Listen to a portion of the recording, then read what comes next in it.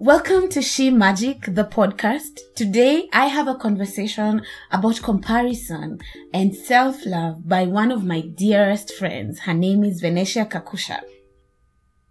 I don't know about you, but comparison is, as they say, the greatest enemy, one of the greatest enemies to human wellness. It is the thing that catches you, and then it comes with its sisters and brothers, envy, jealousy, greed. And as I was reflecting on this conversation that I am having with Venetia, first of all, I just have to say that she is amazing. Her story is so inspiring. She has been putting the work in to heal herself and to heal other people through her music, but also to just undo the narrative of comparison that she picked up from her childhood. So you know that thing that our parents used to do, that where you brought in your report card home and you are compared to the neighbor's child or the child of your parents' friends from church or something like that. Essentially, we grew up in a in a space where there was a lot of comparison. We were compared to other children a lot. Our performance, our level of dutifulness, our discipline. We were just compared a lot. Comparison is not that thing that you tell people that, oh my gosh, you know what? I was comparing myself to this person. Blah, blah, blah. It just happens, it just happens subconsciously. And then before you know it, you're wanting something that they have, or you're wanting to something. I don't know how it plays out in you, but for me personally, I have felt as a young adult, the viciousness of comparison with my work, with what I get to do in the world, with what I look like, and then social media is not helping. You scroll through your feed and it's just loads and loads and loads of amazing things that amazing people are doing. And it's so easy to fall into the trap of comparison and to wonder, oh my gosh, what am I doing with my life? What am I doing with my life? But it's interesting because given those people's lives, we wouldn't know what to do with it, right? We wouldn't know what to do with someone else's life. And I'd like to believe that the best version of ourselves starts to emerge when we are okay with where we are at, when we are okay with charting our own paths and living our own truths. Let's dive into the conversation with Kakusha.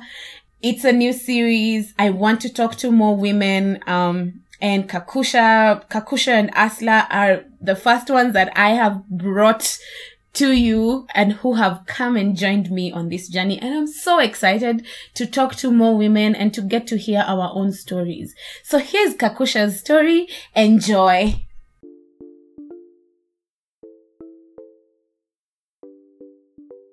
Hello, people.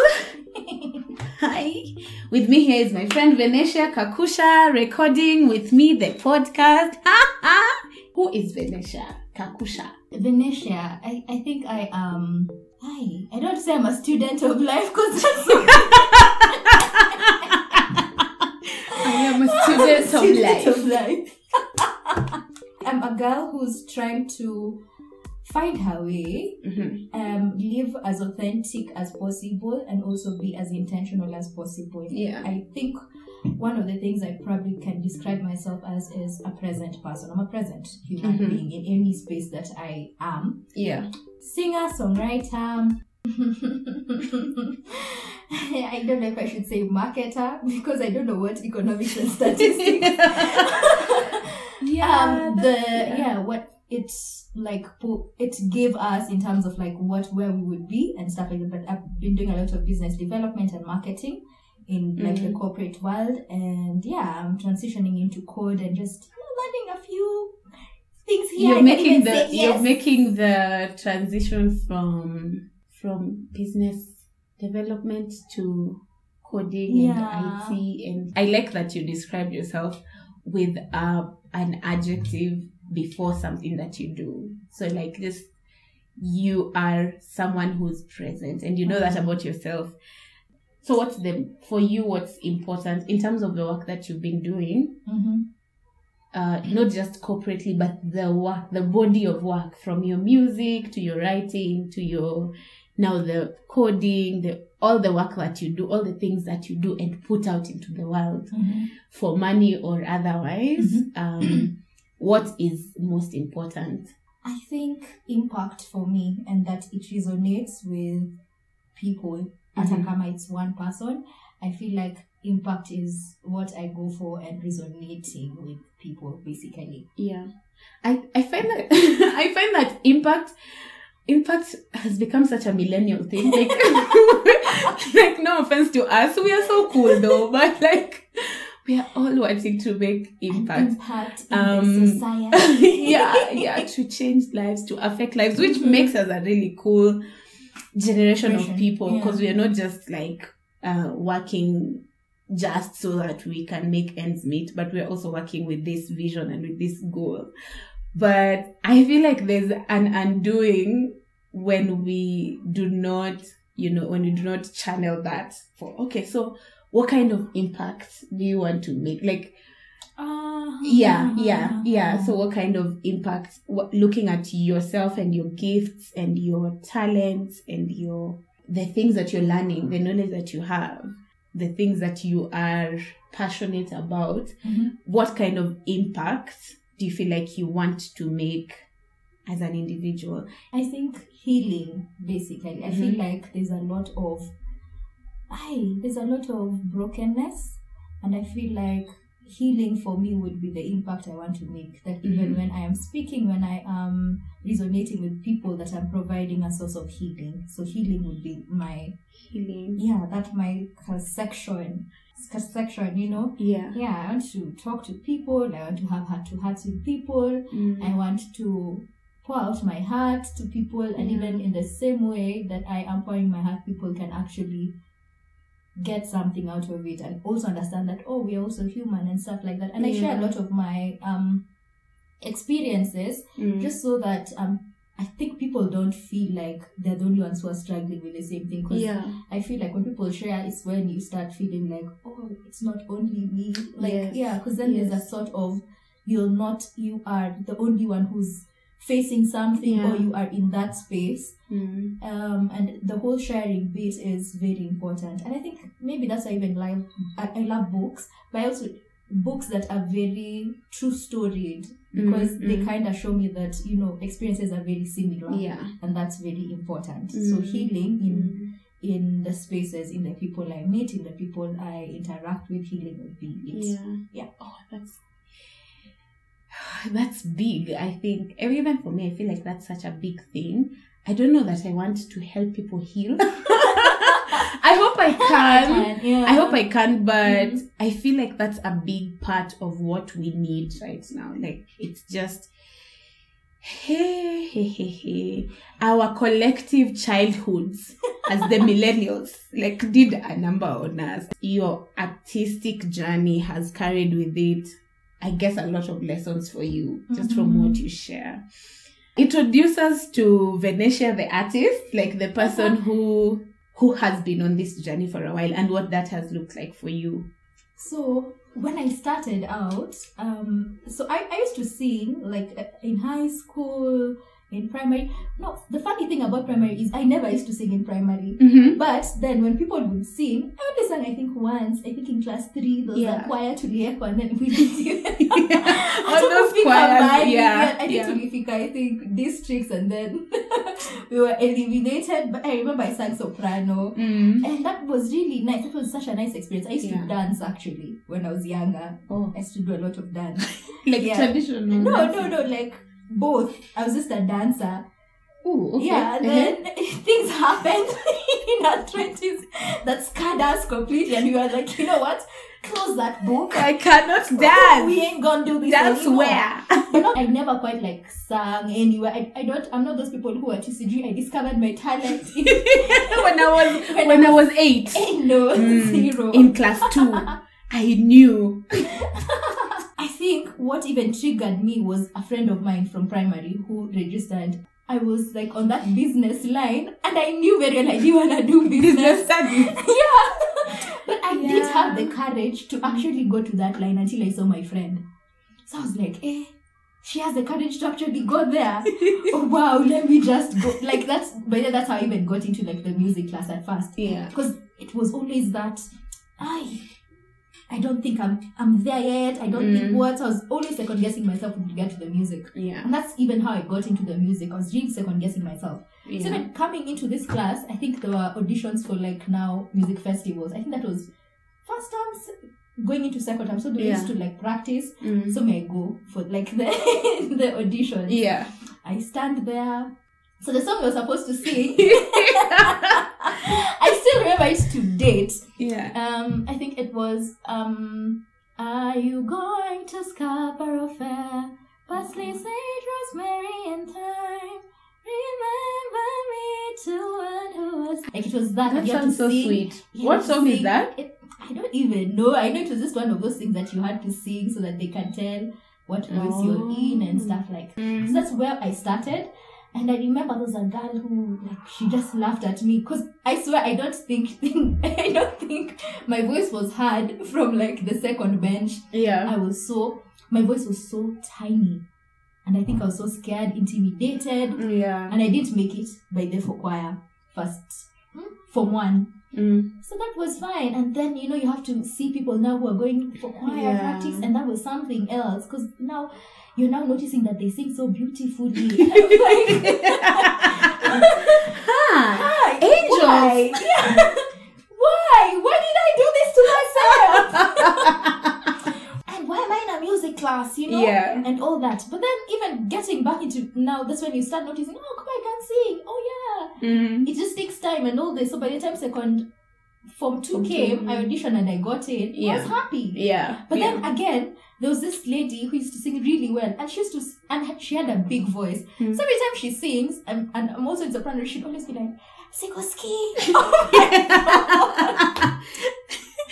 And that used to give me another like pressure, because now I can't bring my voice out, and that was something else. And I think it also came from a place of you the confidence to actually do it. Yeah. Hakuna. And then again, hakuna you're backing anyone around you to tell you, what, you can do this. Yes. You can do this. Yes. So you're always trying to figure it out yourself. Yeah. Campus comes. Now when campus comes, I remember 2013. We joined campus in 2013. I remember seeing auditions. And I knew I wanted to sing. My goal actually for getting out was I wanted to sing and sing well. Yeah. Like I know I can sing. Now I just want to sing well. Yeah. And I want to invest in my singing and all this. So that year I slept through. I slept through the audition day for that year. Yeah. Through the audition, so I didn't go for any auditions, but I joined your choir, which was very interesting because then I noticed, I actually can sing, man. Kumbe nimekuwa be putting in the work, which was good. And that was like in classical music. Yeah.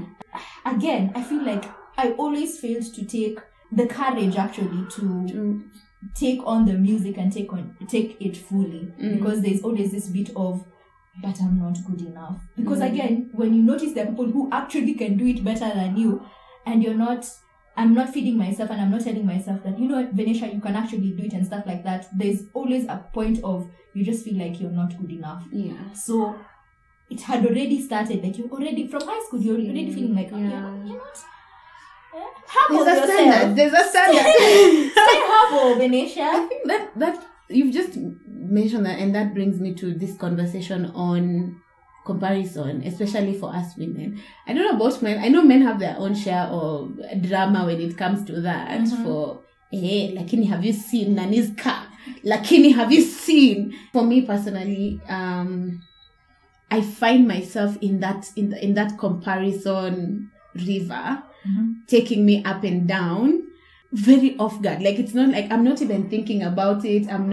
I'm just in a space and I think I'm fabulous, Nini, and then boom, there's someone who is more fabulous.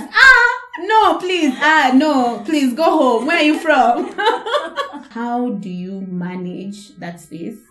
Or how have you dealt with it from then and now, not just musically, but generally as a person? I think I'm better now, given what I know right now. Yeah. Before, I think everyone was always just better than me. Not like I never used to sit down and ask why, because the question of why do you think this person is better actually made it easier for me to just debunk that whole thing for myself, because every single time I put myself on that ledge of someone else is better than me, and it's funny that I don't do that with friends. I don't do that with people I know, because I know their strengths, and funny enough, now I amplify their strengths. They're so good, they're all that, but I never feel that point of I'm comparing myself to them, especially with friends. It comes from people who I don't know, and that's now interesting because that's why they look perfect. That's why they look. Because you don't know the darkness. I don't know them. I see what they allow me to see. I see their beauty. I see everything else, but I don't see anything that they're struggling with. And then I look at myself from a point of inadequacy. Now I look at myself and I'm thinking, oh, but I'm not this. Oh, I'm not that. I don't know who posted this on there. So it's Kate, the actress. Kate, actress. I'm like, guy, what a Kate Njuguna. She said, to stop comparing yourself with people online, people you don't know, because you're comparing your worst with their best. Because they're only showing you their best, and you are comparing that with what you know, like is your demon, which is such an undoing. Yeah. So I was there and I'm looking at someone, again asking myself very hard questions. Why do you think this is the case? Yeah. And you again, like for me, I noticed that I'm comparing myself to people who are in different spaces in life. We are not even in the same space in life. Probably they're better, they're way ahead, they're older, they have gone through, and then again, experiences are very different. So there's no way, like I had to teach myself that people are living their experiences, and you might meet them at specific periods of time, and you might feel intimidated by that, but that's not them. That's now you to work out. Like it was now me to ask myself, why do I feel like this? The people who I have actually compared myself to are people who probably, again, are in the music line. That's what I noticed. There are people who had the courage to do the things that I could not do. So I find them very intimidating. And it's nothing to do with them. It's just me. I'm saying, oh my God, wow. They're actually so cool. They're doing it. They're doing it. And I'm like, I'm struggling to get there. And all this. But I'm also not looking at, probably they've had a journey that's not like mine, but they've also had a journey to be where they are. You know, to be able to do that. Again, it also ties down to gratitude, that I don't see my wins as wins, and I don't celebrate my wins. So other people's wins look so big, and then mine equal to. It's just like everyone else is always so far ahead. And then you're just negative. Like, alas, oh my gosh. For myself, in that journey, I think it's very important that you mentioned gratitude even on the journey to help you deal with comparison, is to celebrate your own small wins, to celebrate yourself, actually. And I've realized that for me personally, I am a very go person. Like, I don't wait. Me, I'm like, what is being done where? Okay, I need to do it. Okay, let's do it. But then in some ways that has been a win for me. It's helped me keep doing and creating things that I love. But in a certain sense, it's been a loss because I don't stop to celebrate. You know, I don't stop and say, oh my goodness, like that was amazing. You did a whole year on YouTube consistently. And I don't even know you actually. I bought like a t-shirt from I Am Her. Yes. Did you celebrate? Did you take yourself out? Oh, I did. Oh, that was a big deal. That was a big deal. Wow. That year was the 2018. Now I want to be on that journey of stopping long enough to just be like, look at you. You're thriving. You've done the damn thing. You know, you've done it, and it's important to celebrate yourself. So thinking about your own journey and how much you have worked through, I know that you've had a lot of resilience to keep you in this space? In music industry, in Itachi. Layers. It's like they peel one layer, you need to have another layer. They peel another one. They keep taking and taking. But what are you grateful for? Like, what's one thing or what's a moment that you are very grateful for having taken this journey? I think for me, the realization that I could create something that was worthwhile. Yeah. Man, I was like, I can write something. And I think I told even Mordecai about it, because he's a very silent person when he teaches, and his teaching is very intuitive or something. Yeah, and I liked that because I could repair pressure. Yeah. Because there's always pressure to, you're in this industry, you need to make it, or you're here, you need to do this, your voice has to be there, everything has to be there. He gave me the space to be myself. And I think for me, that really was what I needed in that space.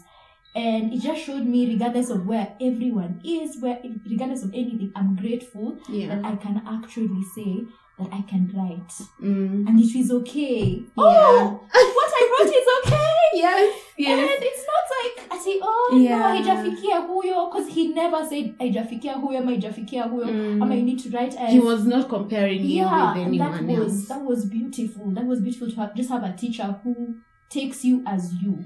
That nimefika hapa. Yeah. That I'm like, I want to release music. Yeah, and that regardless of everything and all the directions I wanted to take, and I still want to take them, that I still find ways, basically, every single time to enjoy them. And I'm grateful that at this point, I'm not going out there feeling very like I am less of an artist because of ABCD, that I'm in that place of I'm here to create, and I'm glad that I'm creating. Yeah, that's what I'm really grateful for.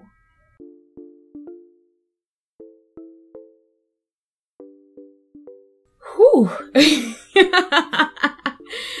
How was it to just dive into Kakusha's story and get to hear that, and this journey for her that she has decided to this journey that she's decided to share with us is such an honor. It's such a blessing. I am so proud to know her and to love her. And so as part of ending this conversation, I decided to write down a blessing for Venetia as we close, but also for all of us, for all of us who find ourselves in that trap of comparison, and for all of us who find ourselves trying to remain true and doing the work to heal the parts of us that have been wounded out of comparison.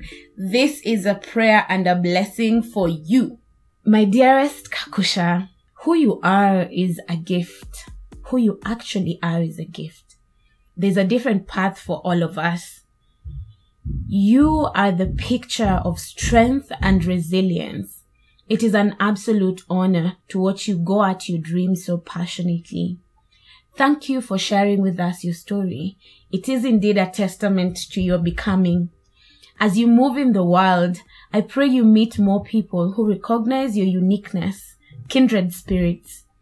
When comparison knocks, I hope you look at it square in the eye and say, "Oh no, sweetheart, the path is not mine. I only get one life and I intend to live it on my own path." I hope you stay true to your soul. I hope you never settle. And I hope you let love heal and lead you always. You are the essence of She Magic. Keep glowing, keep going, and keep blessing us with your giftings. And that brings us to the end of this episode. Thank you for staying and tuning in to the end. It's an honor to work on this podcast and to have you guys actually tune in and listen. Thank you so much for being here. Until next week, remember, your feminineness is magic. You are goodness. You are goodness and grace and love. You deserve to speak and live in your truth. Take care of yourselves. I'm your host, Agi Olo, and this has been She Magic.